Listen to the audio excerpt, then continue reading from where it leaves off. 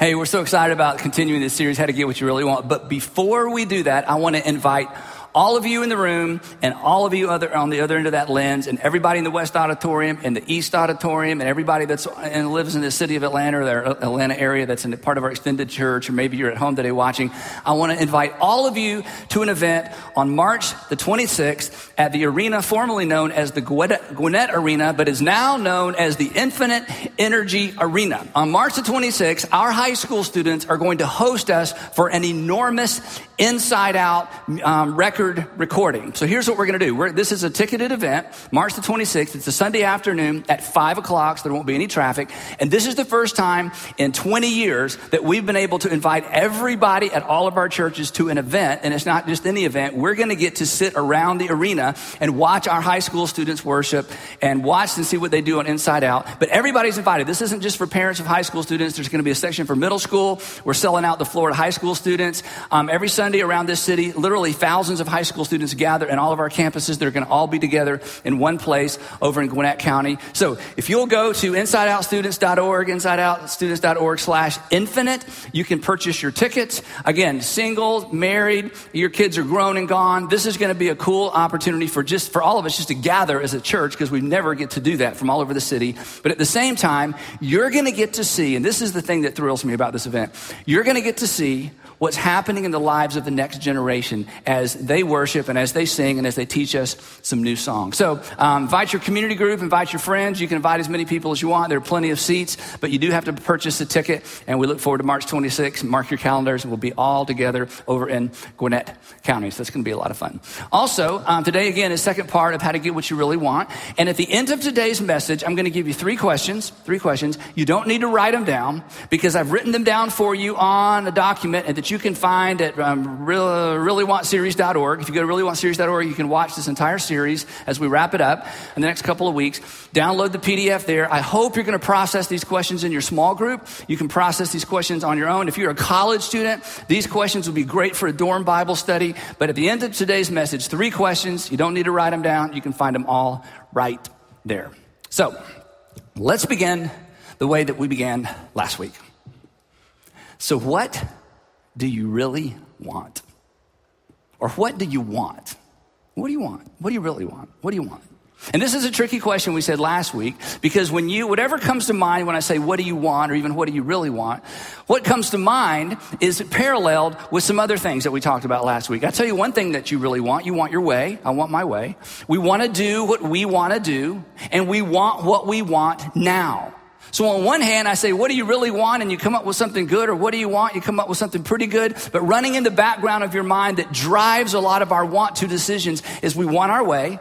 We want to do what we want to do, and we want to do what we want to do now. And as we said last week, the problem is this. If we always get our way, we lose our way. In fact, if we always get our way, we oftentimes get in the way of ourselves. We get in our own way. We also said that if we always do what we want to do, we end up where we don't want to be. And last week I gave you that stellar parenting advice about what to say when your kids say, hey, do I have to? It was probably the worst advice I ever gave. It wasn't even advice. It's just how I parented through that question. Do I have to? Do I have to? Do I have to? And we said, no, adults don't have to do anything. But for an adult who doesn't want to do what they're supposed to do, we keep them from doing other things. And this is true for all of us. That if you always do what you want to do, you will end up in a place you do not want to be. So this whole what do I want thing is really tricky. And the third one we said is this. If we get whatever we want now, we may not get what we really want later. And all of us have experienced this. All of us have undermined our own future, undermined our own hopes and dreams because we got what we want and we got what we wanted now. And now we wish we could go back and not get what we wanted because what we got kept us from getting to where we ultimately want to be. And then we drove in a little bit deeper, and we said this, that lurking in the shadows, and this is where we're going, lurking in the shadows of what we want is what we value.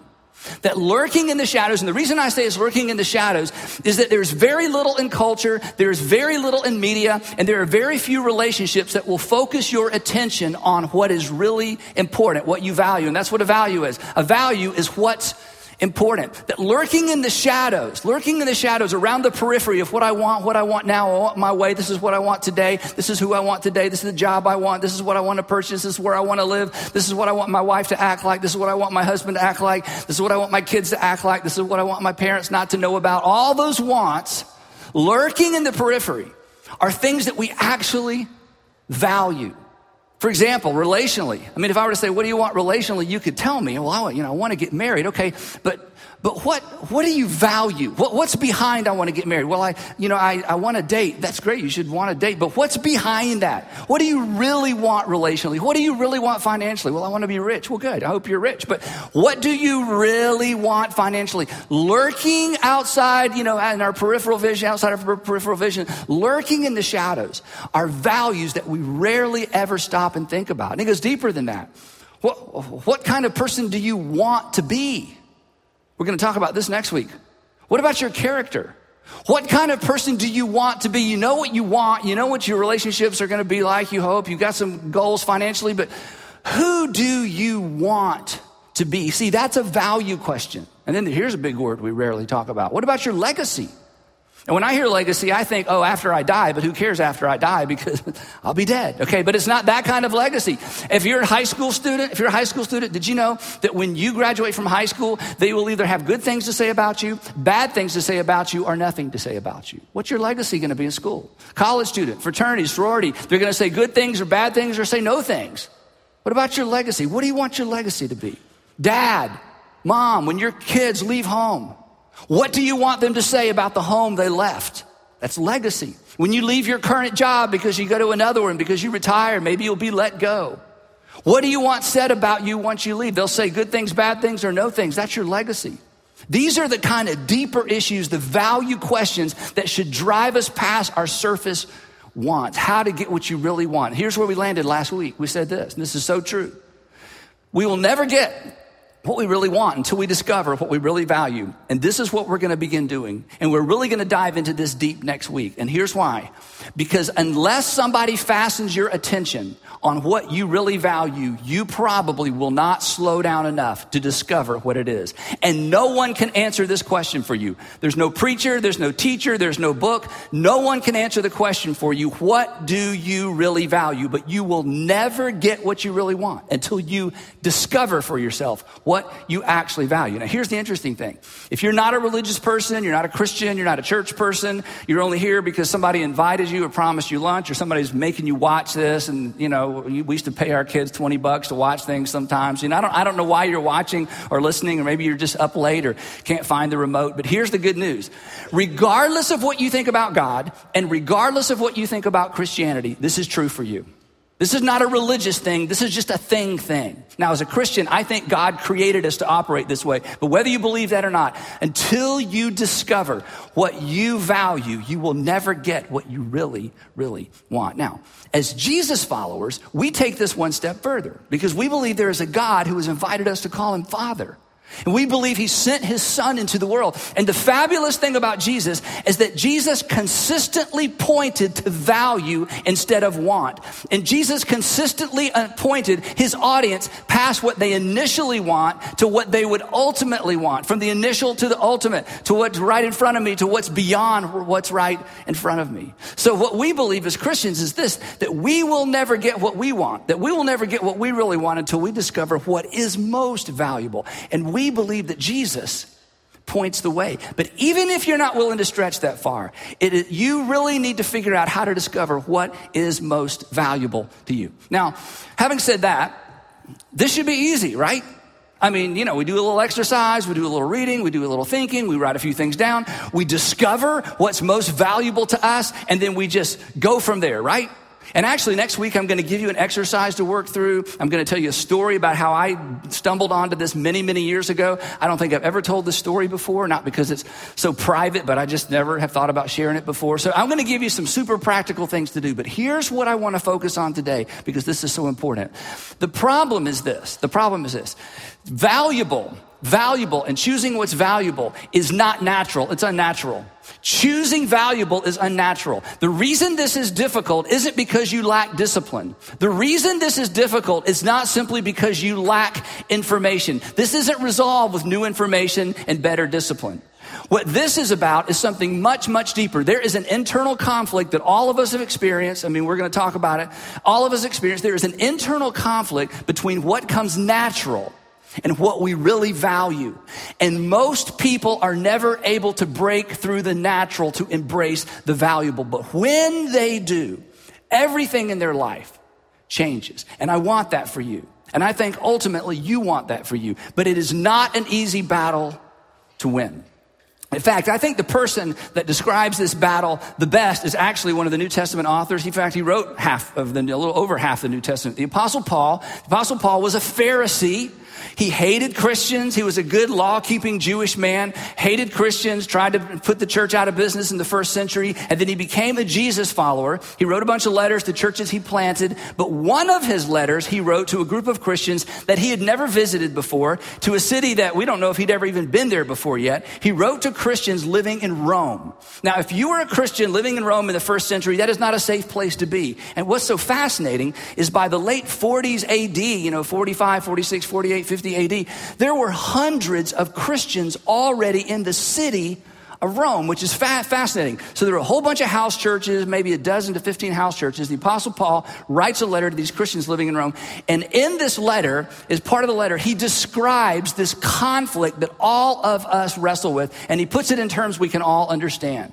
In fact, the first verse I'm going to put up here, the first part of the first verse, for some of you, this could be what we might call a life verse. Do you know what a life verse is? This is, if you're not a Christian, this is one of these goofy things Christians do. Somebody says, what's your life verse? And people pick like one verse out of the Bible and they say, this is my life verse. And I don't think it's necessarily a bad idea. It's just a hard question to answer. So if you don't have a life verse and you'd like to have an answer to the question, what is your life verse? I'm about to give it to you because I promise you, to some extent, this is your life. Okay, you ready? Here's what the Apostle Paul says. I do not understand what I do. That's it. You just need to put that up on your mirror. Engrave it in a plaque and put it in your foyer of your home. People walk in, I do not understand what I do. Romans 7:15, that's interesting. Yeah, this is my life verse. I do not understand what I do. Now, this is an amazing thing. In fact, if you don't like the Bible, you like this part of the Bible because you can relate to it. You know this part's true, right? Because every single one of us could stand up right now and tell a story. We don't have to go back days and days about something that we did. And then after we did it, we looked at ourselves in the mirror and said to ourselves, I'm not saying this to you, but you said to yourself, you idiot. Why did you do that? Why did you eat that? Why did you sleep in? Why did you call her? Why did you say yes? Why did you agree? Why did you do that again? Why did you buy some more of those? I do not understand what I do. Now, just before we're going to look at this deeper, just think about that thought. Why don't you do what you want to do? What is wrong with you? What is wrong with me? That's the point of today's message. There is a conflict between what you value and your human nature. It is a big deal. This is not just get more information and more discipline and I'll be fine. It is deeper than that. The Apostle Paul, okay, here's what he says. I do not understand what I do. We got you, Paul. For what I want to do, there's our word. How do you get what you really want? For what I want to do, what I really want to do, I do not do. Well, Paul, well, just do what you want to do. Stop. I mean, this is easy. You know what you want to do, yeah? Well, do it. For I know what I want to do, but I do not do. And what I do not do. Imagine, I wonder how many times he wrote this before he could even get it straight. For what I want to do, I do not do. But what I hate, I do. Now, again, this is so transparent. You know what he's saying? He's saying there's something that I really want. I mean, I know what I really want, but I settle for something less than that. And then I end up, this is a strong word, hating it. Now, let me just say something to just a few of you. Okay, look up here a second. Just be honest. Some of you right now, if you're honest, you hate yourself. And you hate yourself because of what yourself has done. And you were there the whole time. And you would like to blame your mama right? And you'd like to blame your boss and you'd like to blame the world, and we all want to blame. But right now, you kind of hate yourself that you need to pay attention. Paul says, you know what? I understand that. Because if I continue to do what I don't want to do, after a while I hate what I do. And hating what I do is just about a half inch away from hating who I see in the mirror. Maybe that's where you are right now. You understand this is a big deal.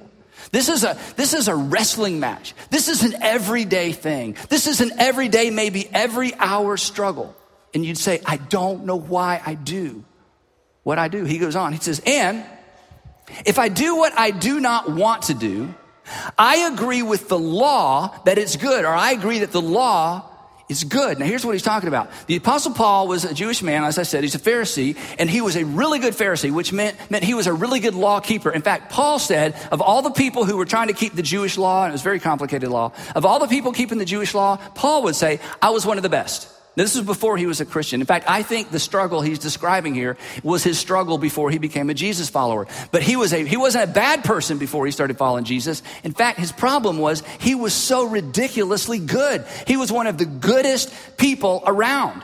But here's what he's saying. As hard as I tried to be good, and as much as I was committed to the law of God, I just couldn't pull it off. As hard as I tried. I knew what I really wanted. I just couldn't do it. Now, when we think about the law, we're not thinking about the Jewish law, but let's just make it easy for all of us. It's just that general sense of right and wrong that you live with every single day. If you're not sure you want to commit to what you know is right, you know you want the people around you to commit to know what is right, to do what's right, right? So you know right from wrong. And you're committed to doing right. And you want to be a good person, and you want to have better relationships, and you want to save more money, and you want to take better care of your body, and you want to be a good person on the inside. You want rich, deep character. You want to leave, a great legacy wherever you go. So you know what you want, but you just can't do it. So he goes on, he says, he explains, for I have the desire, I have the want to, okay? It's in me to want to. I have the desire to do what is good, but I cannot carry it out. He goes on, he's almost done. For I do not do the good I want to do, there's our word, but the evil I do not want to do, this I keep on doing. Now this should make you feel better. This guy wrote half the New Testament, okay? So if you can relate to that, it's like, okay, here's somebody in the Bible I can relate to. I don't know about Jesus. He's like the Son of God. Okay, but here's a guy who's like both feet planted firmly on the ground. Here's a guy I can relate to. What's his point? His point is this, and this is what we're talking about today, that what we naturally want, and we all basically share the same naturally wants. What we naturally want is often in conflict with what we ultimately want, right? That what we naturally want, what I want now, what I naturally want is often, in fact, it's almost always in conflict with what we ultimately want. And what we ultimately want is what I want to help you understand is what you really, really want. That valuable, what's a value is unnatural. And the truth is, this, we've all gotten what we naturally wanted and ended up with the very thing we didn't ultimately want. Because you know what? When it comes to your nature knows nothing of fairness. Nature knows nothing of compassion. If you want to know what your human nature is really like, just look at nature. And we say nature is beautiful. Nature is only beautiful from a distance. When you get super close to most of nature, it is dangerous and harmful. And here's what you find. There is no forgiveness in nature. There is no generosity in nature. There's no compassion in nature. There's no grace in nature. And the nature that we see around us and nature that we see in the animal kingdom is part of who we are as human beings. That human nature, or human naturally, in other words, just go with your human inclinations. Here's what it looks like if you needed a list. It's cheating, it's lying, it's racism, adultery, me first, revenge. I mean, you embrace nature. This is what you look like after a while. And we look at all 6 of those things and say, yeah, that's a good way to undermine your own future. That's a good way to undermine your own career. That's a good way to undermine your own academic future and hopes and aspirations. Paul, who again told us, hey, I can't do what I want to do. In another letter that he wrote to some Gentile Christians living in the province of Galatia. In our New Testament, it's called the book of Galatians, but it's just a letter to a group of Christians living in this Roman province of Galatia. Here's what he says. Maybe you've heard this before. He says, when you follow, and this is what we're talking about, when you follow the desires of and he calls it a sinful nature. Now, if you don't like the word sinful, you can take that out for now because it's just your nature. It all goes to the same place. But Christians believe, because the New Testament teaches, and Jesus talked about, and the Apostle Paul elaborated on, that our nature is broken, that there's something wrong with you. There's something wrong with me. That this isn't just information and discipline. There's something fundamentally broken, and I know you resist that, and we resist that, and that's just not so polite to say, but all you need to do to prove it is to think about, do you ever do what you don't want to do, and you don't know why you do what you do? And the answer is yes. And it's because there's something fundamentally broken. So the New Testament author, the Apostle Paul, doesn't mind talking about not just human nature, but our sinful human nature. When you follow the desires of your sinful nature, the results are very clear. In other words, he's saying, I don't even need to tell you what they are. You already know. In other words, I could put a big board up here and I could say, what are some of the results of our broken, fallen human nature? And you would start throwing out words, and I would just put a list of words up here, and we all go, yep, that's me. Or it's her for sure. That's him. That's them. That's certainly my kids. I know people like that. Yeah, I got some of that in me, right?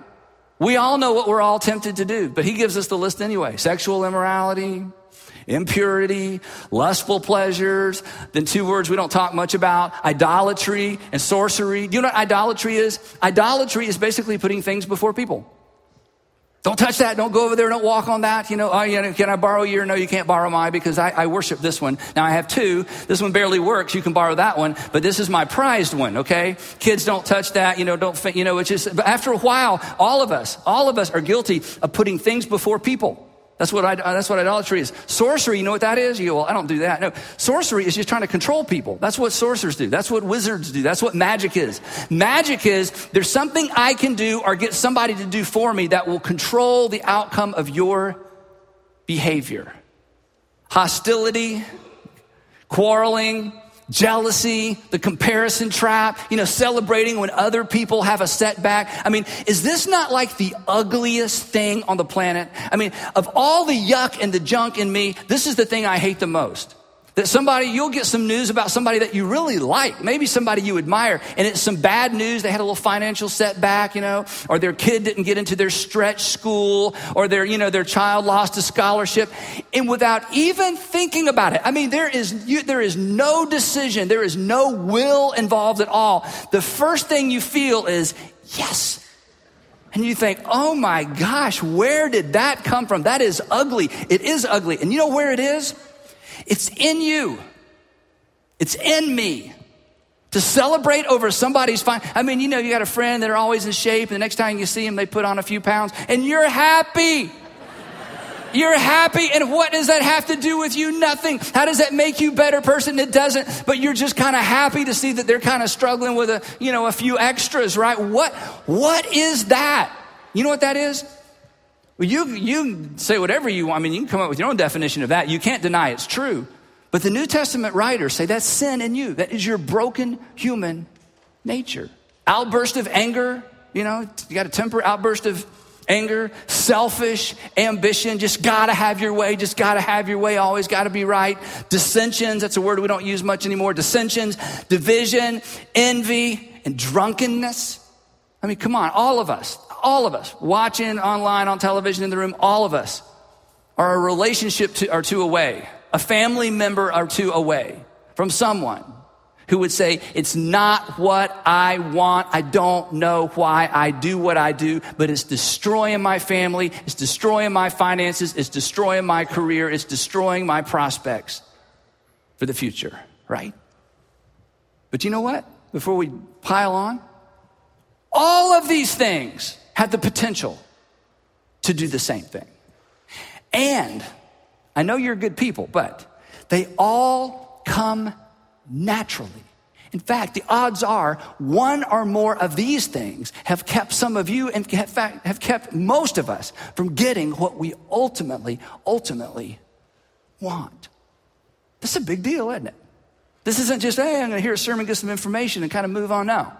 No matter what you know and how disciplined you are, it is a daily battle. But I'm here to tell you, and here's why we're talking about this for a few weeks. This is a battle you can win. There is a way to embrace valuable over natural. That there is a way to get what you really and truly want, what you were created for, what you were designed for. Now, last passage I want to look at, then we'll wrap this up. Last week, I told you about James. You know about James, brother of Jesus. How cool is that we have something written by the brother of Jesus? And we looked at some things he wrote last week. I want to wrap up the scripture part of this message by looking at one other thing that James said. And the reason I want to go back to James is because James gives us a word picture that really helps me. I mean, this puts it in perspective, and maybe this is gritty enough and earthy enough to where maybe this is terminology you can begin to use as you think about your own battle and your own struggle. Here's what James says. This is so powerful. But each person, that's all of us, but each person is tempted when they are dragged away.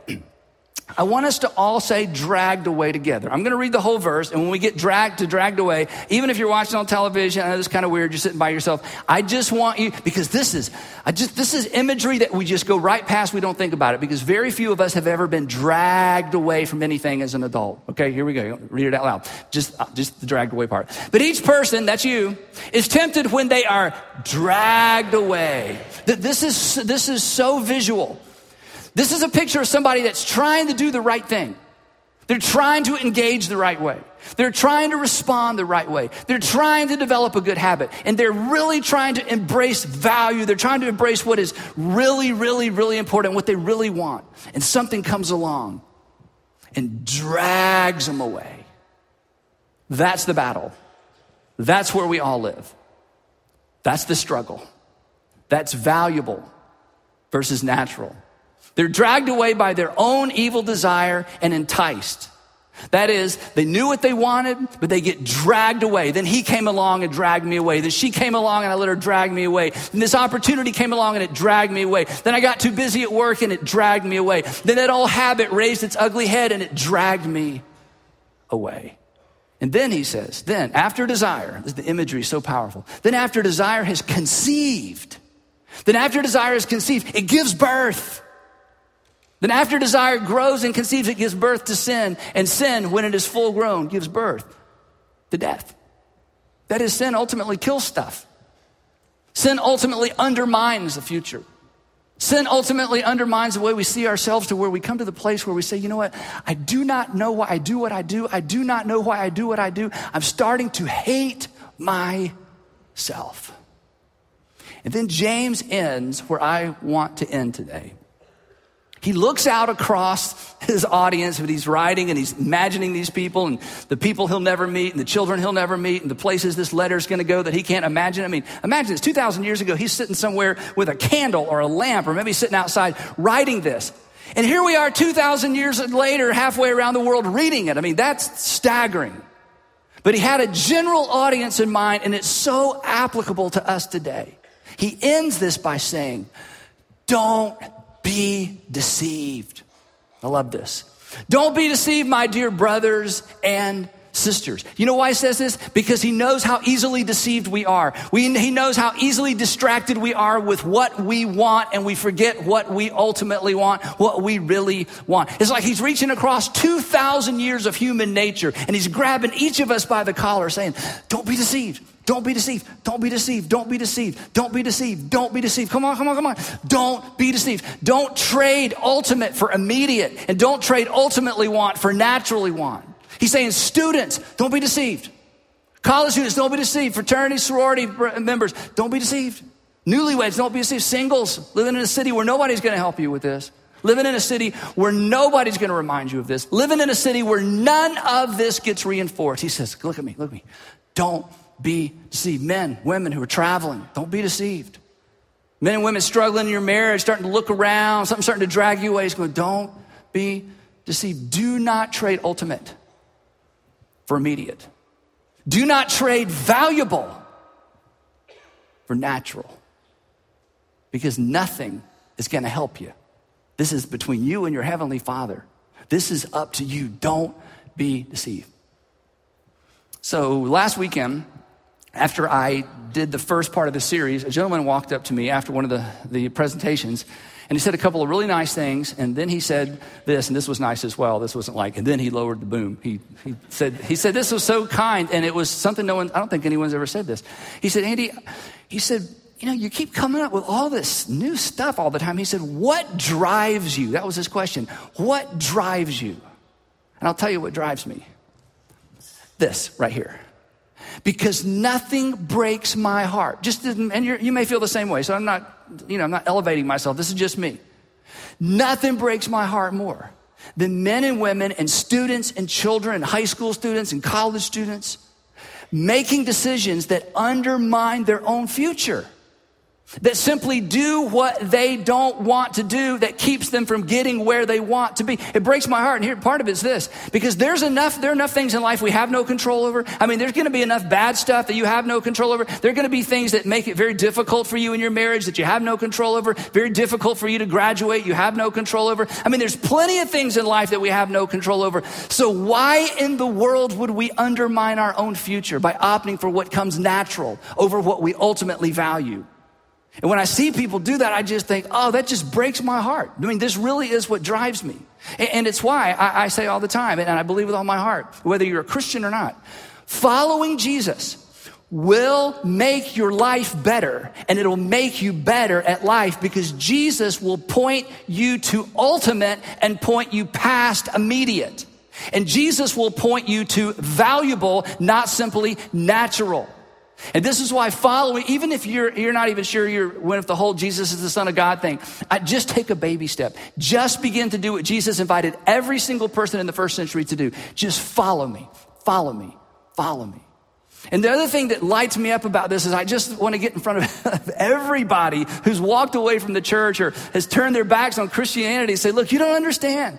Christianity is not some kind of buzzkill. Are you kidding me? Christianity is God the Father stepping into human history to point us to something beyond our broken intuition and our misguided inclination. It's the best thing. It's the best of the best things. And yeah, we believe in heaven. And yeah, we believe in eternity. But beyond all that, following Jesus will make your life better. And to make sure I'm not misunderstood, I'm certainly not immune. I'm not like the master teacher who's got this all worked out. And so I just like to run around and tell everybody else how to live their lives. To use James' imagery, to use his words, every day of my life, just like every day of your life, every single day I have to resist being dragged away. But as many of you know, it is worth the battle. It is worth the price that's paid. It is worth it to fix our eyes on something that goes beyond what we want in the here and now. So, what do you really, really want? What is most important to you? And do you keep being dragged away by what you actually want, from what you actually want? By what you naturally want. So here's what I want you to do. Between now and next time we get together, I would love for you to take a few minutes and answer 3 questions. And here are the questions. And the first one you could have guessed. What do you really want? That's it. Now I say, well, I want a Ford F-150 and I want the Raptor and I want a garage big enough to park it in. Okay, that's what I really want. That's fine. I hope you get one. I hope you get 3. Okay, give me a ride. It's awesome. But why is that what you want? Come on. What do you really want? Well, if I could just get married. Marriage is an awesome thing. But what do you really want? Come on, what do you really want? And then the second question is this. What keeps dragging you away? Because you kind of get it fixed in your mind, and you hear a message like this, or you read a book, or somebody sits down and tells their story, and you kind of clear your head, and you get it's like, you know what, you're right. I need to readjust. I need to make some changes. Come on. What keeps dragging you away? And let me say something about this question, okay? This is just between you and you, or you and God. So this is the time to be honest. This is the question that you won't answer honestly to your parents, perhaps. This is a question you won't answer honestly to your husband or your wife, because your wife keeps saying, honey, I really think you need to get rid of this because it's hurting you, and you've got 25 reasons why it's not hurting you. Or you're saying to her, you know what, I really think we need to sell this, or I really think you need to watch this, and you got 25 reasons why it's not a problem. So this isn't between you and anybody but you. But come on, here's the time to be honest. What keeps reaching up and dragging you away? And then the third question is a very strange question. Okay, I'll own that. How long Or how much longer? How long do I plan to let what I naturally want drag me away from what I ultimately want? How much longer?